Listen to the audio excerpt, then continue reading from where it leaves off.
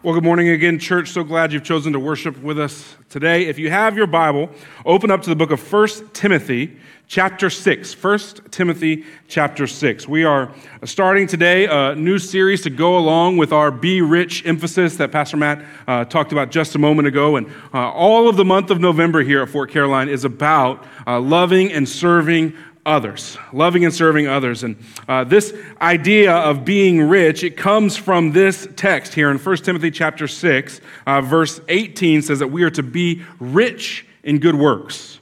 We're to be rich in good works, and that's how we should live a rich and full life, is through the things that we do.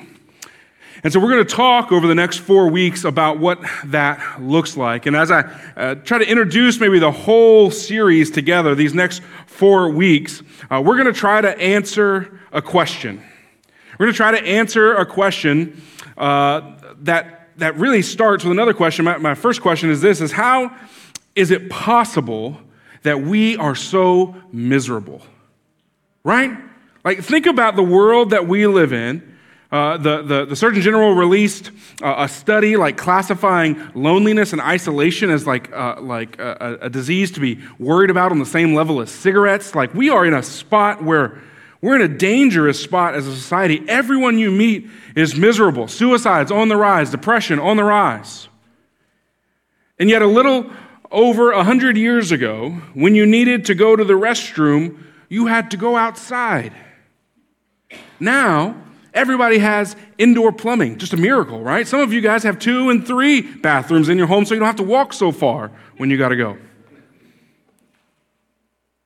For $30, did you know this? Amazon will send you a bidet that you can attach to your toilet, so you don't even have to fool with wiping while you're there. Excuse the crude illustration. In 1950, the average home size in the United States of America was 953 square feet. Happiness levels through the roof compared to now when it's over 2,000 square feet. How are we so miserable? In my pocket right now is a device that has replaced computers, televisions, radios, gaming consoles, cameras, libraries, etc. And yet every one of you have one. And people are more miserable than they've ever been. Medicine has enabled us to live longer and better than at any point in history. People take trips for fun now to outer space. That's a real thing that happens. It was a huge deal when I was a kid to go on a camping trip 2 hours away. Now people are like, I'm going to go to space. And yet we as a society are more miserable than ever. How and why is that the case? And that's what we're going to attempt to answer over these next 4 weeks. I want to read this text to you, and then I'm going to pray, and then we're going to try to see what God's word has to say. So 1 Timothy chapter 6, we're going to read verses 17 through 19, says this. It says, "As for the rich in this present age, charge them not to be haughty, nor to set their hopes on the uncertainty of riches, but on God, who richly provides us with everything to enjoy. They are to do good, to be rich in good works, to be generous and ready to share, thus storing up treasure for themselves as a good foundation for the future, so that they may take hold of that which is truly life."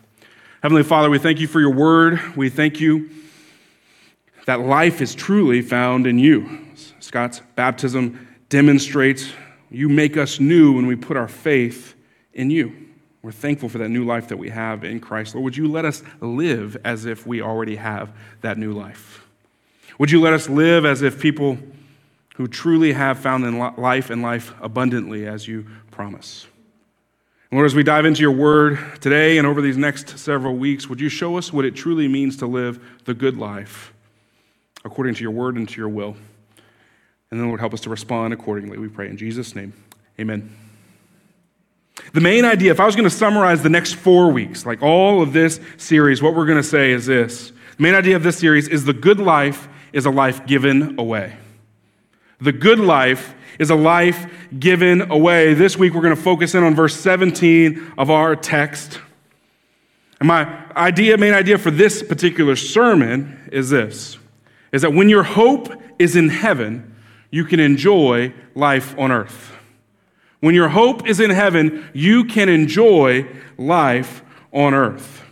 This text, he says in verse 17, he says, as for the rich in this present age, and many of you tuned out right then. You're like, oh, not talking to me, right? But I want to argue this morning that he is talking to you. Almost all Americans earn enough money, they just spend too much of it. Almost all of us have more coming in than we need, but many of us are spending more than we have. And so, rich, I'm going to define for the purpose of this sermon, I'm going to define someone as rich as someone who has disposable income. You know what that word means? Just you have money that you can choose where it goes. If you have any kind of disposable income, or if your life is set up in such a way where you should have disposable income but you don't, then this passage is talking about you. I recognize in a room of this size, there are people with major, real financial struggles and hardships, and you are not in a place where this can apply to you. You're not in a place of disposable income, and life has been hard to you. I recognize that. I want to encourage you in that space. Tell somebody. Your church would love to help in some real, meaningful ways with that. But for the vast majority of people, we have enough coming in, we just don't deal with it in the proper ways. And so we would be classified, as verse 17 says, the rich in this present age. And so the Apostle Paul, he gives us some instructions here. He says basically, here's two things you're not supposed to do and one thing you are supposed to do. He says, don't be proud. Don't put your hope in the uncertainty and riches, but instead hope in God. That's what verse 17 says today. Two negatives and a positive. And I got to tell you, as I was studying this week, this has got to be like one of those things where when you hear verse 17, doesn't everyone go, well, duh, right? This is not complicated Bible theology, right? Nobody in here wakes up in the morning and goes, I'm going to put all my hope and trust in money, and I'm not going to trust God at all, right? Anybody say that today when you woke up? No. But we all struggle to a degree with this verse, don't we? We all struggle to a degree with putting our hope in God and not in our finances. When you have a knockdown, drag-out fight with your spouse, what typically started the fight? When you get sad or depressed or frustrated about your life circumstances, what do you often think would be the solution to those problems? How often is money the centerpiece of what's most important in our life, the things we obsess about, think about, stress about, worry about, work towards? Money is the centerpiece in many ways of our lives. And yet nobody sets out to put their hope in money, and we all do it. Why is that? And so I would answer that first question. That's our first point this morning, is why do we do that? Why do we hope in money?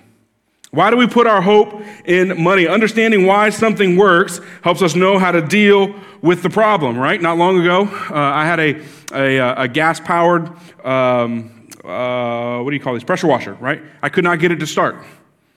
And it's because I don't know how carburetors work. Now, some of you guys do. Some of you guys understand how carburetors work, and you could fix it without thinking about it. I'm not that guy. Some of you are thinking right now that you're going to come up to me after the service and tell me about how carburetors work. I don't want to hear it. It won't matter. It doesn't work in my brain, okay? But if I knew how carburetors work, I could have fixed that pressure washer instead of selling it to the guy down the street for $20. I bought an electric one. I don't know how electricity works either. It just doesn't break as often. When you know how something works, you can fix it. And when we understand how money operates in our lives and in our hearts, we're going to have a better chance of doing what verse 17 of chapter 6 here says to do. And here's my thesis this morning. Here's my thought, my guess, my suspicion about why money is so difficult to shake, why money has such a grip on our hearts. I'm convinced it's because money acts like God. Money acts like God in our life. It looks like God. It functions like God in many ways. It does many of the things God does, not as well, but it does many of the things that God is supposed to do in our lives. And so we treat it like God. Think about what money can do for you and does do for you. Money creates things for you, doesn't it? Like if I wanted a Diet Coke and I didn't have a Diet Coke, but I had $2, I could create a Diet Coke, couldn't I, right? Money can take things and just make it appear out of nowhere. If you've got money, you can create things. Feels even more magical when we use those little plastic cards we keep in our wallet, right? Then we don't even have to it's just magic. Like I just wave this thing and whoop, Diet Coke appears. It's awesome. It's all fun and games till you go look at your bank account. And yet Genesis 1:1 says that in the beginning, God created the heavens and the earth. God is the ultimate creator. Money is an imitation creator. It functions in the same way, not as good, not as real, but kind of looks like it. Money also sustains us, doesn't it?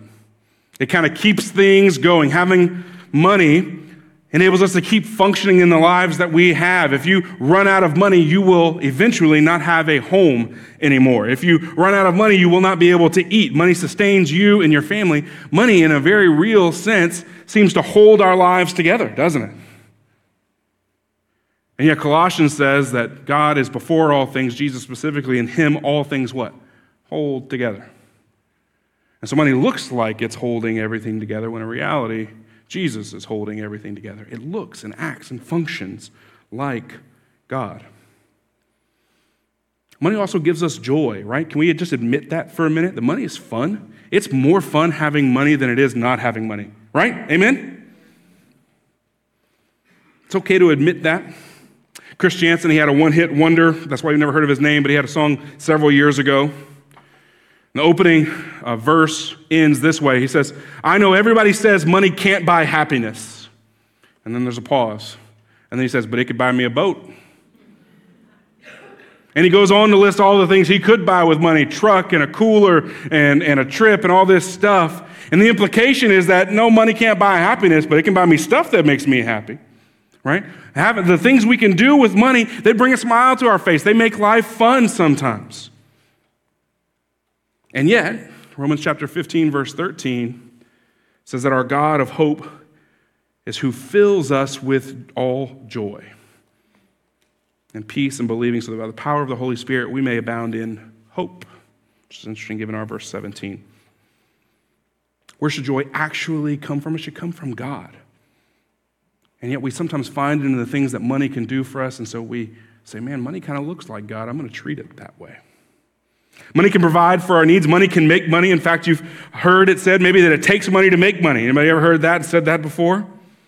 If you have an extra $10,000, $20,000, $30,000, $40,000 around, you can go buy a house, and then you can be a landlord to that person, and all of a sudden now your money is making you money, or you can put it in a market, or you can do something like that that's going to create more money for you.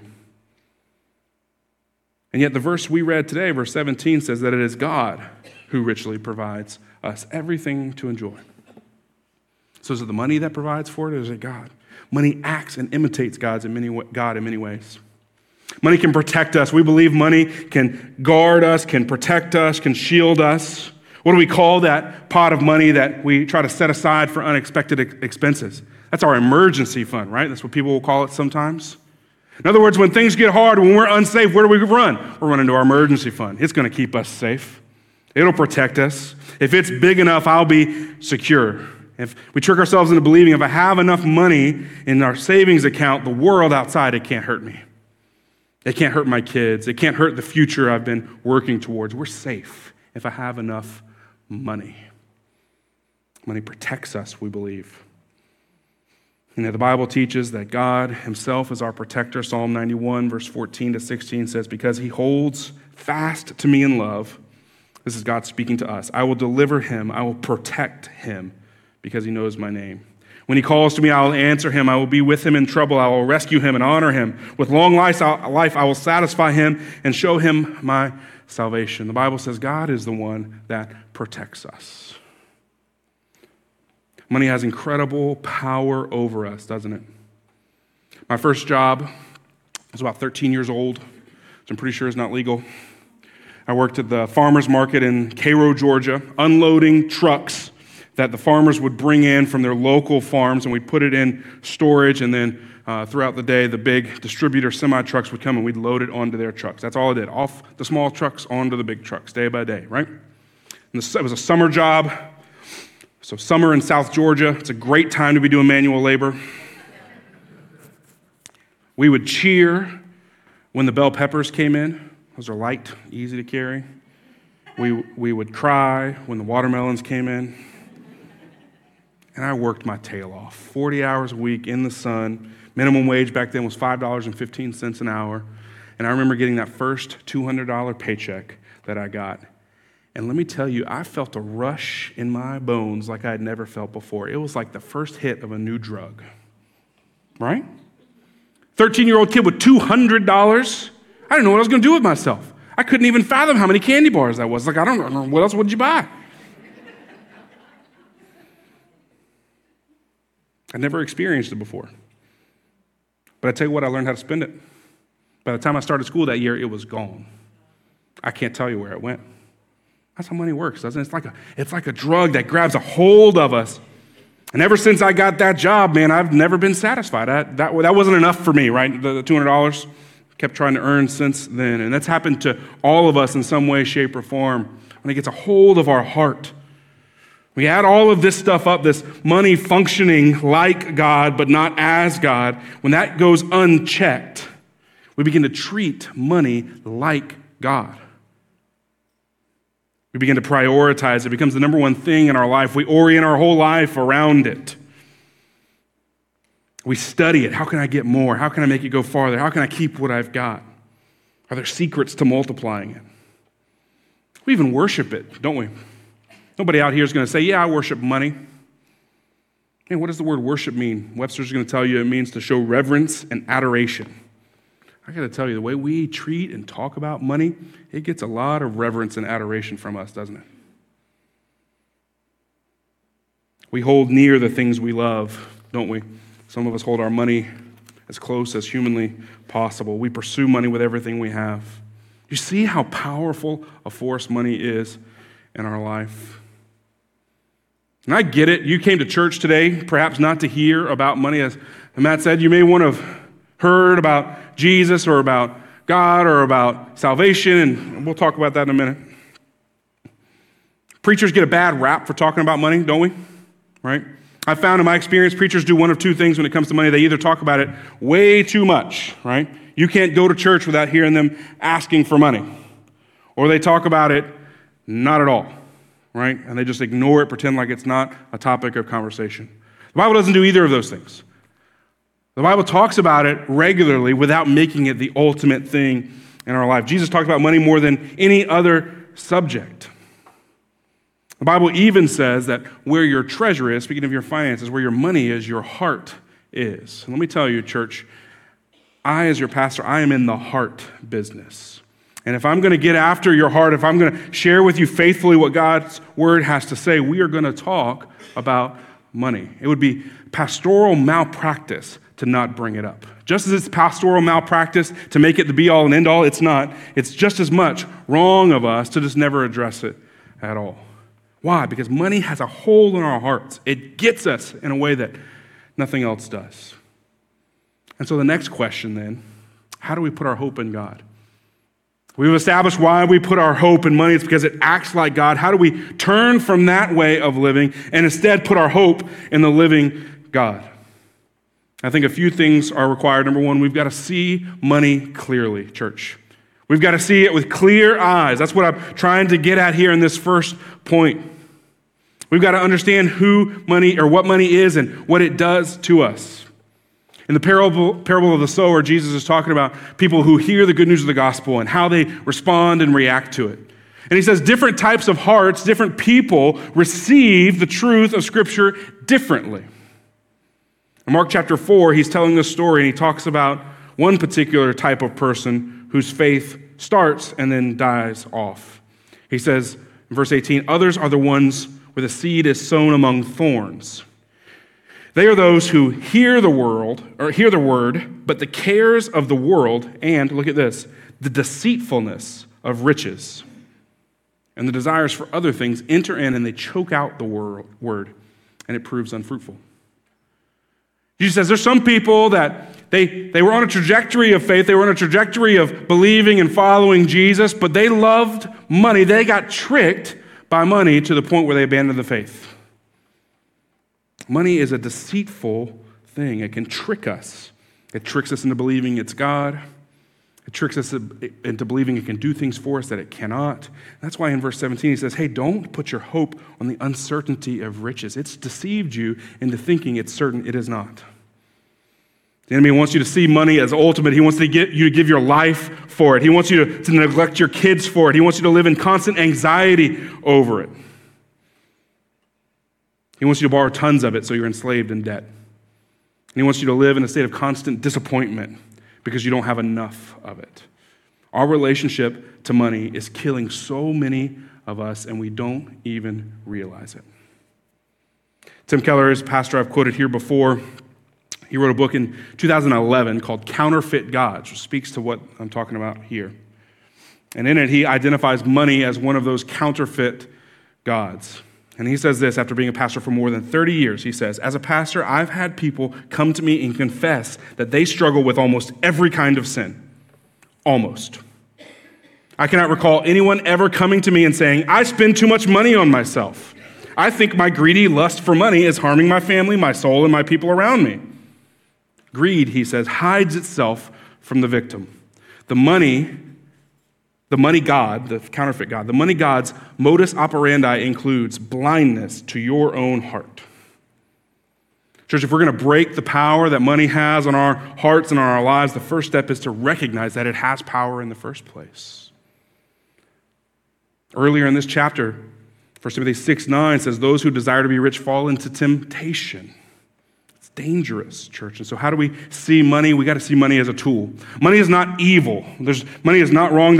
Further up in verse 10, it says money is the root of all kinds of evil. Commonly misquoted verse, people say money is the root of all evil. You've heard that said? Money is not the root of all evil. The Bible says money is the love of money is the root of all kinds of evil. Money is morally neutral, like food or drink or rest or entertainment or any number of things in this life. It's morally neutral. But how you use it and how you relate to it determines its morality. It's a tool that God gives us to steward, to care for, to use for his kingdom. It is not God, though, and we must stop treating it that way. Second, I think we have to live generously. If we're going to put our hope in God, we've got to live generously. Once we start seeing money rightly, we can start using it properly. And that means living generously. If we understand money to be a gift that God has given us, and he's entrusted to us for a short time, and he wants us to honor him with it, we're going to begin using it correctly. We'll begin giving it away. We'll be generous people. We will give to our church. We'll give to missions. We'll give to local causes, like we're doing this month. Our Ecuador mission trip that we sent last month, fully funded by you guys. It's one of the things I love about this church. This is a generous church, a church that's eager to give. Kids go to camp every year because of your generosity. Arlington Community Services is being supported in major ways because of your generosity. Hunger Fight, First Coast Women's Services, being changed because of what you guys have done through generosity. We're in the upper tier of missions, as we shared on Sunday night. Upper tier of missions giving in the state because of your generosity. That's what it looks like to break the hold that money has on us. I'd imagine, though, some of us have room to grow. And that's all I'm asking, is that we evaluate our hearts and see if there's room to grow. Living generously, it helps promote a healthy relationship with money. When you're able to give it away, it shows it doesn't have power over you. Generosity is like a muscle that must be exercised in order to work properly. When we are living generously, we're declaring to the world that we truly hope in God, aren't we? With our actions, we're showing that I trust God enough to provide for my needs. I believe he's going to honor the faith that it takes to give. How do we hope in God? We live like God calls us to live, and then we trust him with the results. The next thing we've got to do if we're really going to trust in God instead of money is we've got to be people who serve others. A great way to shake the hold that money has on our hearts is by serving others. The heart that's gripped by money is actually, money's the symptom more than the cause. They're actually gripped by love for self, right? We want money, why? For me, for myself. But when you spend your time, which is another vital resource that we'll talk about, when you spend your time serving other people instead of earning money, you're with your actions declaring, hey, my hope is in God and not in my finances. This is why these service projects to be rich are so important. Do they help our local partners? Yes, no question. First Coast Women's Services is spotless thanks to our team. It's great. But they also serve us. They help us declare to ourselves and to our own hearts and to the world that our hope is in the Lord and not in our resources. Our missions team, again, in Ecuador, I guarantee you, after seeing some of the poverty and difficulty that exists in that country, I don't think any one of them got off the plane here in the States and go, whew, man, better get back to getting rich, right? It changes your perspective when you spend time serving other people and investing in other people. It reorients your own lives. How do we hope in God? We view the world the way God does, and we begin to step into it as missionaries instead of as consumers. Next, I want to encourage us to stop comparing. The comparison game is one that we will always lose. How do we put our hope in God? Well, number one, we've got to stop comparing ourselves to other people. We've got to fight the temptation to look at everyone else's money and wish it was ours. Some people are experts out there at counting other people's money. Amen? You look at the car or the boat or the vacation they took and say, how do they afford that? You ever had that conversation with your spouse? Is that how Christians operate? We look at other people's blessings and go, oh, can you believe them? What does the Bible say Christians should do when other people are blessed? It says we are to rejoice with those who rejoice. If we can't do that, maybe we should just stop looking, right? Let's just stop looking around. Satan wants you to look at others and see what they'll have, so you'll look to God and ask why you don't have it too. That's what the enemy wants. He wants you to look around, see what everybody else has got, so then you'll go to God and go, God, where's mine? That's his desire for your life. That's his plan to derail your faith. How do we hope in God? We concern ourselves not with storing up treasure on this earth, but instead we spend our life thinking of how we can store up treasure in heaven. Next, we've got to practice gratitude. If we're going to really put our hope in God, we've got to practice gratitude. We've got to discipline ourselves to be thankful for what we have. What exactly are we owed in this life? Right? What does God owe you and I? Anything? Nothing at all. So that means that anything we do have is a gift. And there's nothing more disrespectful than to receive a gift and not say thank you. And yet many of us live our lives that way all the time. I want to encourage you to take steps intentionally to remind yourself of all that you've been given in your prayer life. Make space to thank God for what he's done for you.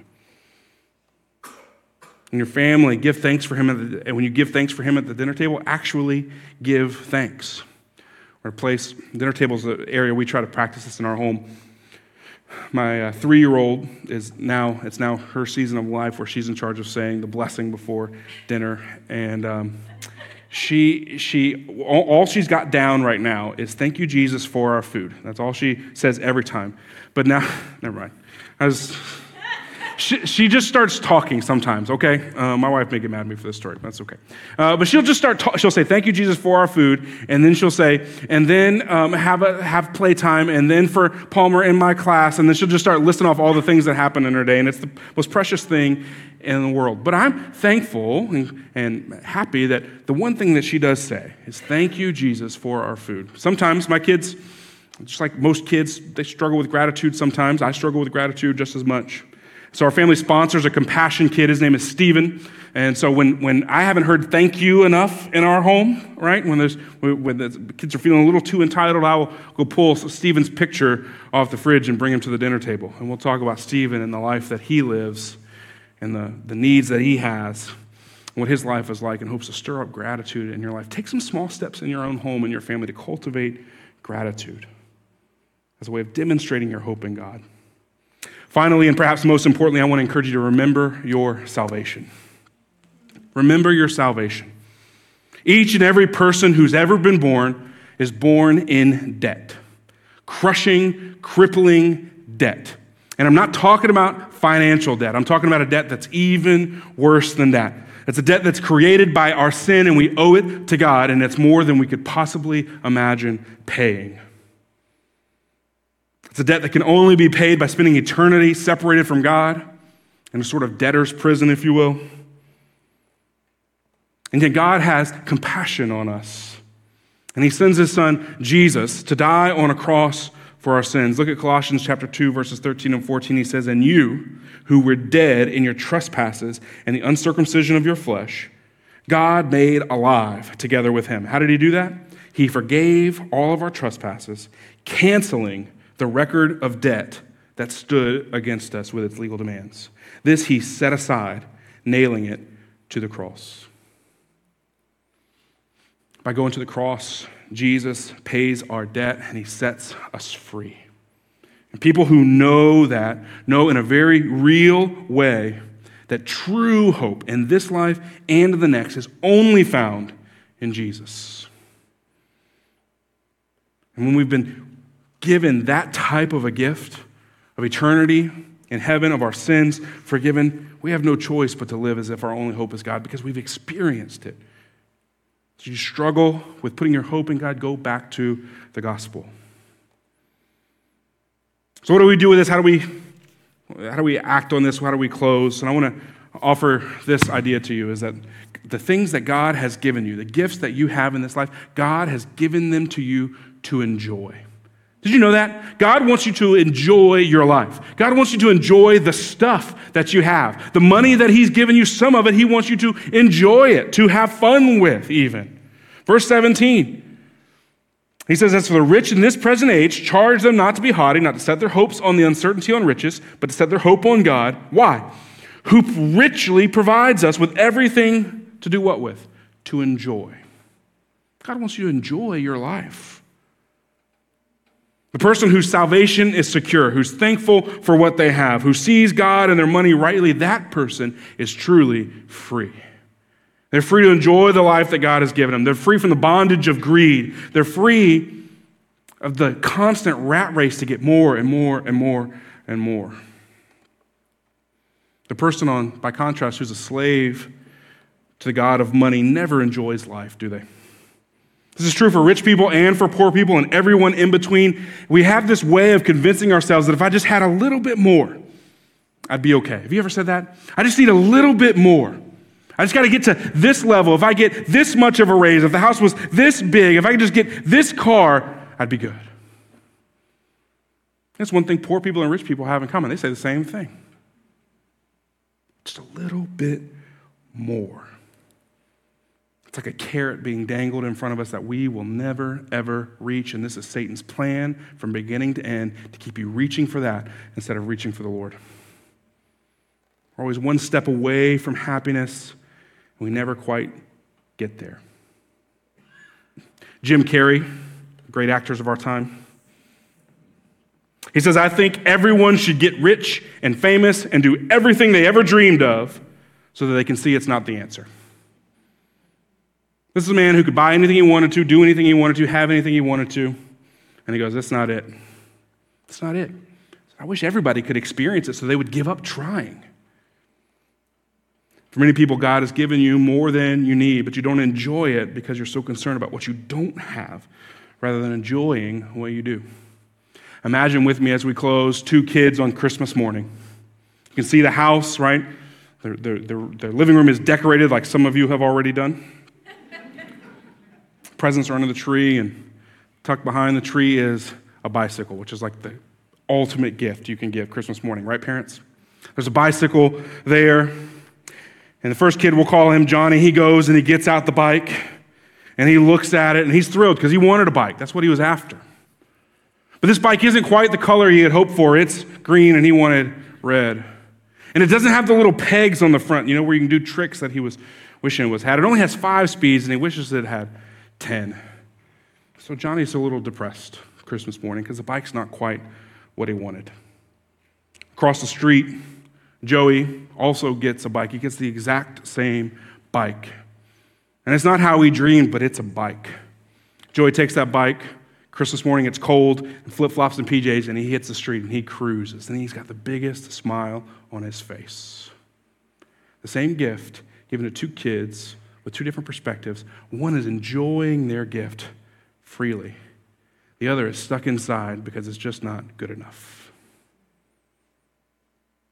Many of us, God desires for us to enjoy our lives, to live in freedom and hope, but we're so focused on what we do not have. We're so focused on money and getting more, just a little bit more, that we never can quite get to that place of enjoying life.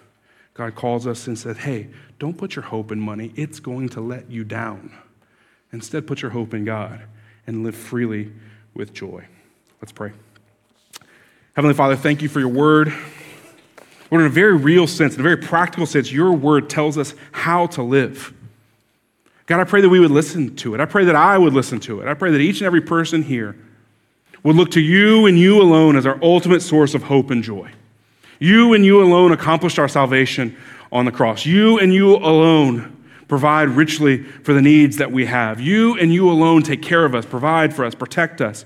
And ultimately, God, you and you alone should bring us joy.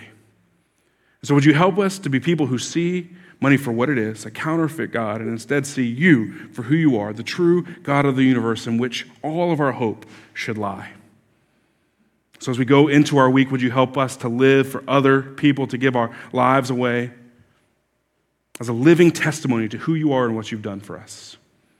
And God, would you help us to worship you now in spirit and in truth for what you've done for us on the cross? It's in Christ's name that we pray. Amen.